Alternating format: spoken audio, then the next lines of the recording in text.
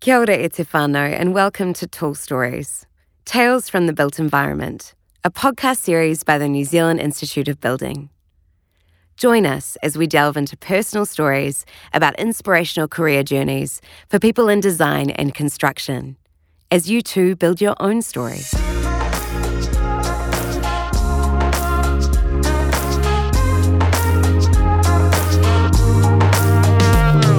Hello, I am your host Ralph Titmus, a member of the NZIOB and its Young Professional Advisors Group.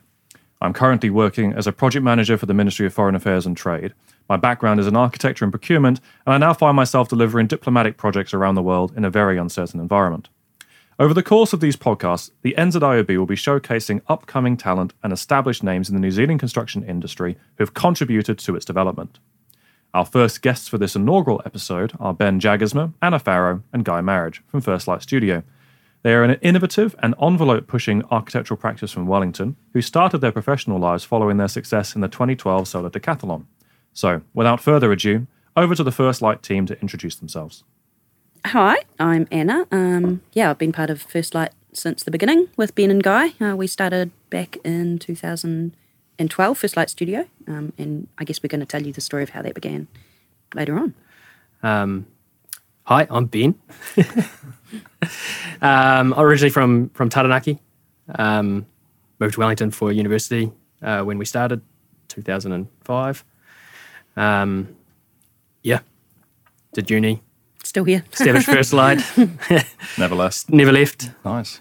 I'm Guy Marriage, so I've got a few fingers in a few pies. I'm a lecturer, senior lecturer at Victoria University, and I'm a director at First Light, so I'm sort of the backroom boy. So we're just three of five, so there's also Nick and Eli who are not here, not present. Just want to check with the team in Christchurch. I'm working on my sexy voice. Is it working? Oh my God. Is it deep enough? Gonna go any deeper? It is a really nice voice. I found myself drifting off when you were talking. That's what all my students say. I'm just asleep. So I wonder if we now can circle back to Victoria University and just talk a little bit about your studies. So understanding you did your Bachelor of Architectures, so finishing up in sort of 2009? 2009 was the final year of our 5-year bachelor's, yes. Yep. Yeah, it was actually in our final year in 2009 where it all started. We were just basically just doing an elective course, which was based around the Solar Decathlon competition. And one of the assignments was a group project. So the four of us, Anna, myself, Nick and Eli, were put together randomly. We'd gone through university together, so we knew each other. We weren't, Not super tight. But yeah, exactly. And basically designed a small solar-powered house for the assignment. Just a mock project, really, with no intention at that stage to entering the competition and going down in this wild journey, which we've been down the last 10 years plus. How did you actually transition from what was a mock project to something that was suddenly a very practical project? Was it a smooth journey, or was it a little bit bumpy to sort of suddenly go from, oh, this is a paper project, to we're building this overseas?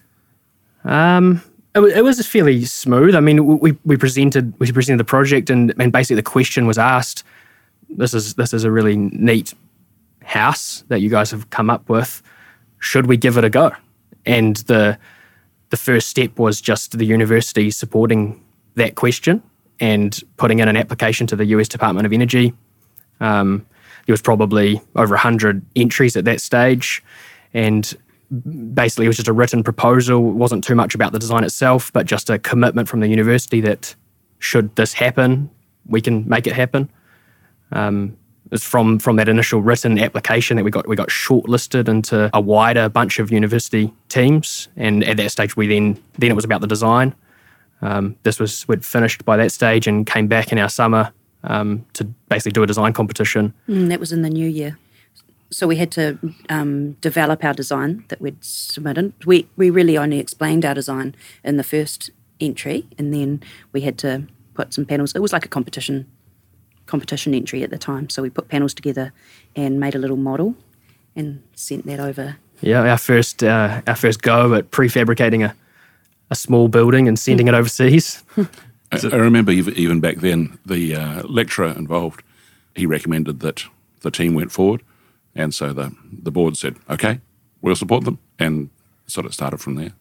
So could you maybe just talk a little bit about, who was in the team, how many people were involved, and what was it like to compete? So I understand there's no engineers, so it was solely architects. There was engineers as well. Oh, cool. There's a couple of quite good engineering universities in the US. So it was a combination. There was a bit of a coup, I guess, when we took out the engineering award as an architectural university. Is that maybe why you haven't been invited back? Well, no, we have. They were very keen for us to come back. I mean, it was a huge, massive undertaking, but I think... Yeah, well, I don't think we knew what we were getting into at the time, so you just take it day by day and task by task. Which I think was probably a good thing that we didn't know. It did take a massive team behind us, so the four of us quickly grew to a large group of students from different faculties across the university. So there's a lot of cross-pollination of ideas. So not just the architecture school, we had students from the building science school helping with the performance of the building. We had interior architects and landscape architects as well. Yeah, quite an undertaking. It was interesting because it started with the four of us and looking at the tasks ahead. We're like, righto, we need a bigger team. And we were really lucky with Guy because he tailored one of his courses to three of his courses to the Solar Decathlon construction papers. And from that, we actually recruited a whole lot of students, which was really cool. And I guess we took leadership roles in different aspects of the competition and the house. And so we ended up having teams of students working with us. We were lucky that, we had the university behind us. There's a lot of knowledge and skill there. We had a big workforce of keen and eager students who recognised the opportunity that they had. But we also had a significant support from the industry itself. And I guess we did learn how to ask for help. And there is a lot of amazing knowledge in Wellington and New Zealand in this field. And a lot of people were really, really happy to help. And whether that's just in expertise in different fields or, give materials in kind. And at what was actually quite a difficult time in the industry after the GFC and end of 2009. Yeah. But for example, like Fisher and Paykel did a whole R&D session on some of their appliances to maximise them for the competition requirements. That was amazing. Oh, that's really good to hear. We had one of our students surname was Elmore, and the head of product design at Fisher and Paykel was Mark Elmore. And so there might have been a foot in the door there that he said, right, let's really get behind this. So we had the whole might of Fisher and Paykel sort of backing us. But I think you sort of got to understand that the opportunity that this gave us, this was huge because most of the people doing the Solar Decathlon come from neighbouring states in America. And so it was set in Washington, and so people would drive over the border from Maryland, which is literally the next state. So it's 2 minutes drive. University of Maryland won the competition, but all of the neighbouring states were sending their houses, and they could go home each night and stay at home in their flats and things. We had to send our project from New Zealand all the way across to America, and then bring it all the way back. So it's actually the most well-travelled house ever in the whole history of the Earth. The other people have sent houses halfway around the world. Nobody's taken it around the world and then back again, and it's been re-erected for the fourth time. So our building is the project scale was just so huge, and the fact that under the project rules it all had to be done by students. So staff had to sort of stand there and say, we're not involved. We'll back you up, but this is a student-run project. And so these guys didn't know that it was near impossible. So they're just like, okay, right, we'll do that. But the timing was different for us too because the shipping, we had to factor in that. So it was 2 months on the sea. So I think we had to send it in June. I think it was June for it to arrive in time for the competition. So it was different because I suppose other teams were working right up to that competition date, whereas we sort of had a bit of downtime, which was an advantage, I think, in the end. But it was tough. It made all of the deadlines much tighter for us.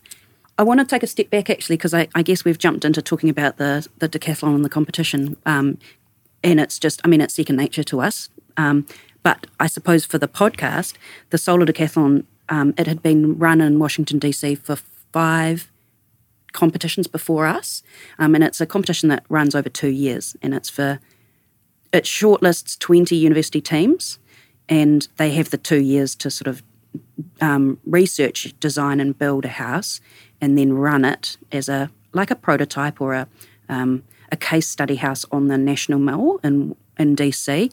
Up until then, I think it had mainly been university teams from around the US. That's sort of part of the reason we were called First Light. First team from the Southern Hemisphere, first country in the competition to see the sun every day in a solar-powered competition. And, our intention was to get on the podium. And you did so. Third overall, correct? Third, yep. That's right, yeah. That's a pretty fantastic achievement. It's like a bronze medal in the Olympics, really. The Solar Decathlon is the Olympics for architecture students. No, not for the big, muscly, running, jumping people, but for the smart brains who sit behind a desk or a computer all day long. So it's a big deal in America. It's the biggest student architectural competition in the world.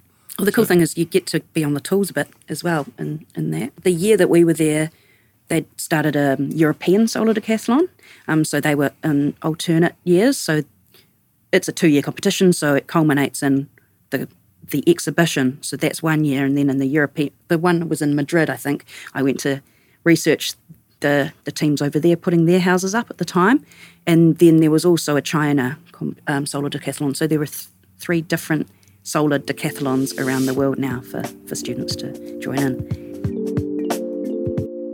This episode is proudly sponsored by Jib Plasterboard, your local plasterboard manufacturer. Jib Plasterboard offers a wide range of training programs and technical help for lining installation, fire resistance performance, noise control, wet area systems, and rigid air barrier solutions. Please call the Jib helpline team on 0800 100 442 for technical support, or register for a training session at jib.co.nz/training and events. Going from competition as students straight into practicing as architects, that must have been a pretty interesting change. It was just an obvious transition. We didn't really talk about it until after the competition. We went travelling together around the States, and while the house was set up in Wellington here on Frankett's Park, the university kept a register of people that were interested in the house or that type of building, I guess, as a way that they to sell the house essentially when it came back to New Zealand, which we got access to when we came back. And so that database of people essentially became our first clients. Potential clients. Clients, yep. And some of them we managed to convert. I mean, when we came back, we had all this knowledge and around zero energy building. We had this very specific set of skills around essentially prefabrication, or how to construct a building in one place and move it and construct it in another in a very quick time frame. So those two kind of sets of skills, when you come back to New Zealand and you've got an affordable housing crisis, which has gotten even significantly worse since when we first came back, we wanted to try and put those skills to work and see how we could kind of transfer that knowledge and create a business that could build better quality houses for more New Zealanders. That was the intention. That was the intention, yeah. So we wanted to create something a little bit more than just a traditional architectural practice as such. Create something that, made a difference, I guess. And the reason that we do that is because we're creating homes for people, for families, and the minimum standard that New Zealand has at the moment is far below where it needs to be. And what it creates is the situation that we're all in as renters, where you've got cold, sick, mouldy houses. These houses we want to be healthy and guaranteed healthy, that we can stand by them and say we would want to live in them as well. And then ultimately that's going to use less energy over time, which has the added benefit of reducing our impact on the environment, which we as members of the construction industry have a real responsibility. And size is a big thing because, I think from the 1960s till now, the average house size has doubled in New Zealand.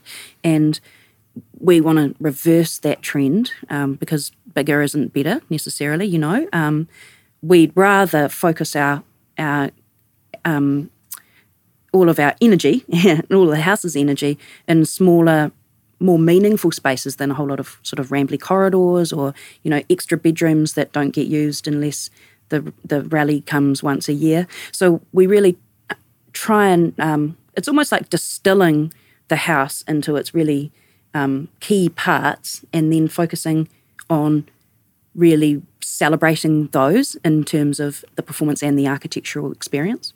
Yeah, we've been keen to death to suburbia and death to the corridor as well. So the corridor is just wasted space, and you see most New Zealand houses and builders seem to delight in building little corridors with sort of 45-degree angles and all these sort of weird design features and things. It's just completely wasted space. So we just design out the corridor completely. So there's no corridor.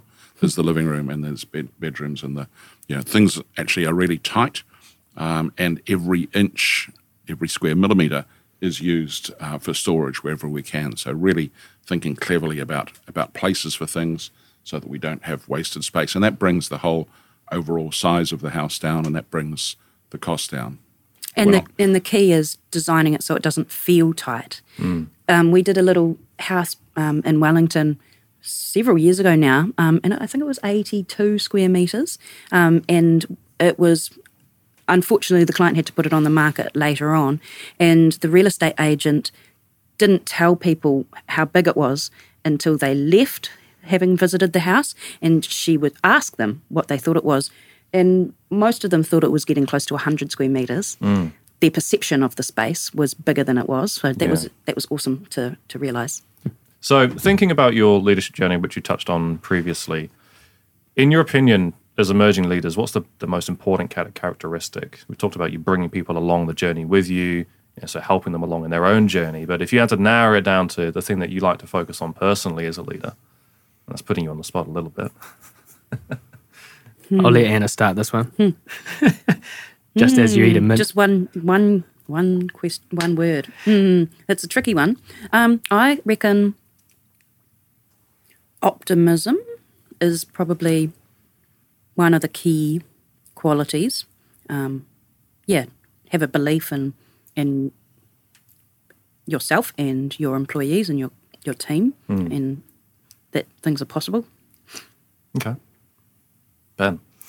It's difficult to nail it down to one. I mentioned earlier, I really think, or when I think about leaders that inspire me, communication they're all very good communicators. I think that's really important for a leader, both communicating your vision for the world, if that's important, but also on a more practical level, communicating how something might be done. But I think as being a leader, teaching is really important. And so all good teachers have an ability to be able to relate to the people that they might be leading, and communicate in a way that's easy to understand and clear. Interesting to hear from you as well, Guy. So, when I went to university, you lectured me for many years. If you had to narrow down what is your salient points of leadership skills, how do you try to distill that down to the student body? I guess my take on it is don't take things too seriously. I always try and approach things with humour so that students get very wound up and very excited about things that they don't need to get excited about. and they get stressed and full of anxiety and things like that. And actually, we're not here for a long time. We're here for a good time. So, have a great time while you're doing it, And that's the ethos of First Light, is that we're going to do some great buildings and have a great time doing it. Yeah, I think it's an important point to note. I think working with people you enjoy and working on things you enjoy is probably more important than working on the biggest building in New Zealand or the craziest project here. If you can get satisfaction and find people you like working with, focus on that. I would agree with that. It's all about people. Yeah, we've got the luxury of our 4 key directors at First Light, Nick, Ben, Eli, and Anna. They're all incredibly good-looking young things. I think that they're full of this bountiful enthusiasm, and I think that's actually taken them a long way. So when we were right from the start, nobody wanted to hear from me, some crusty old fat bugger in the corner. They're like, no, let's get those young ones in. Let's have those young people talking to us because they're so dynamic and they're so full of enthusiasm. And because Ben's the guy that'll never say no and he'll just say yes to anything, and that sort of enthusiasm for the whole project really brought us along. I don't know if they're aware of it, but they're absolutely lovable. It's like having a box full of puppies, they're just racing around, licking each other's ears and things like that. Wow, this is a little bit of an insight to what happens in the studio. Probably a bit of editing there. Yeah. We do. I'm glad you said ears. Yeah, not the same letters in a different order. No. Oh, dear. We do genuinely enjoy what we do. It's really important. We have these big dreams, and sometimes it can be difficult, but we do really enjoy it, and that's really important. We have a good time, that our clients have a good time and a good experience, because it is a stressful time in their journey going through designing a house, designing a dream house. Might be the only time they do it in their lives. So we do have a lot of fun. With the industry being so small, people and connections are very important. And I think along with that is professional organisations. So I'm presuming that you're obviously members of the NZIRB, the NZIA, NZIOB, those professional development organisations that offer these opportunities to catch up and further those networks. How much importance do you think they have on people's early careers? Because I think they're fantastically useful ways to meet people and get your name out there and start to understand the industry a bit more. I think it's important, not only in your early career, it's a really good thing to keep going to. And it's funny because it is a small industry in Wellington. You recognise lots of faces, but it's good for ongoing professional development, going to the conferences, and it's just great to see what's happening around the country and around the world, and to be able to share that with your peers. Yeah, I agree. Yeah. And it's something that we encourage with our staff as well. So we offer all of them a professional development fund that they can use as a part of their contract in whatever field of research or that they want to get into, or whatever activity. And we encourage it. If they want to take time off the studio to go to a particular conference, then I think that's really important. And important they get there and they get amongst it and catch up with people that they wouldn't have otherwise talked to, and just share ideas. And yeah, like you say, just get amongst it. Yeah, get amongst it. Yeah, there's some cool people in Wellington. The industry is full of wacky people like Guy. And